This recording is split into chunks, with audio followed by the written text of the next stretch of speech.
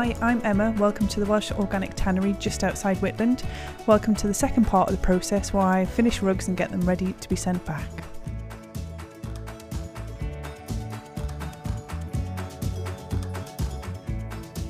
Well, thank you, Emma. Earlier this week, we met your husband, Steve, and he talked us through the process of what happens when the skins arrive at the tanning centre and the tanning process. But I'm really excited to see what you do at your end, because you've got these skins and fleeces who've been treated, but you're now going to give them the finishing touches. Yeah, so we need to take the crispy leather off the back to make it into a nice soft suede, which is lovely to feel and supple.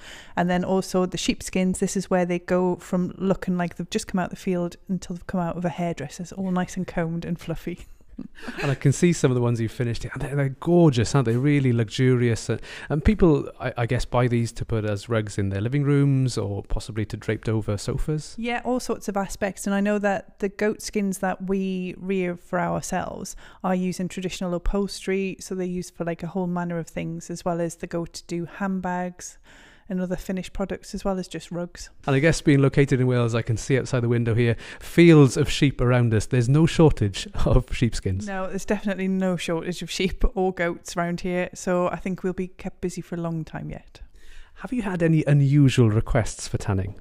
Yes, we've had some very strange ones. We've had some hyenas from South Africa. A lady wanted some done on a regular basis.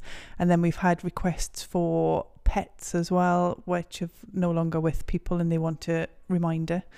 But we'll stick to sheep and goats for now. But I know you've clearly made an impression, because you've been shortlisted for a rural award as well. Yes, apparently that you get nominated by people. So obviously we've got some very happy customers out there who felt that we needed to be nominated. So yeah, we're thrilled, absolutely thrilled. Well, all the best to you in the awards. I've really enjoyed learning more about the process, and I'm actually quite tempted in buying one myself. I've been Aled Jones, and thank you for listening to On The Land. Thank you. Thank you.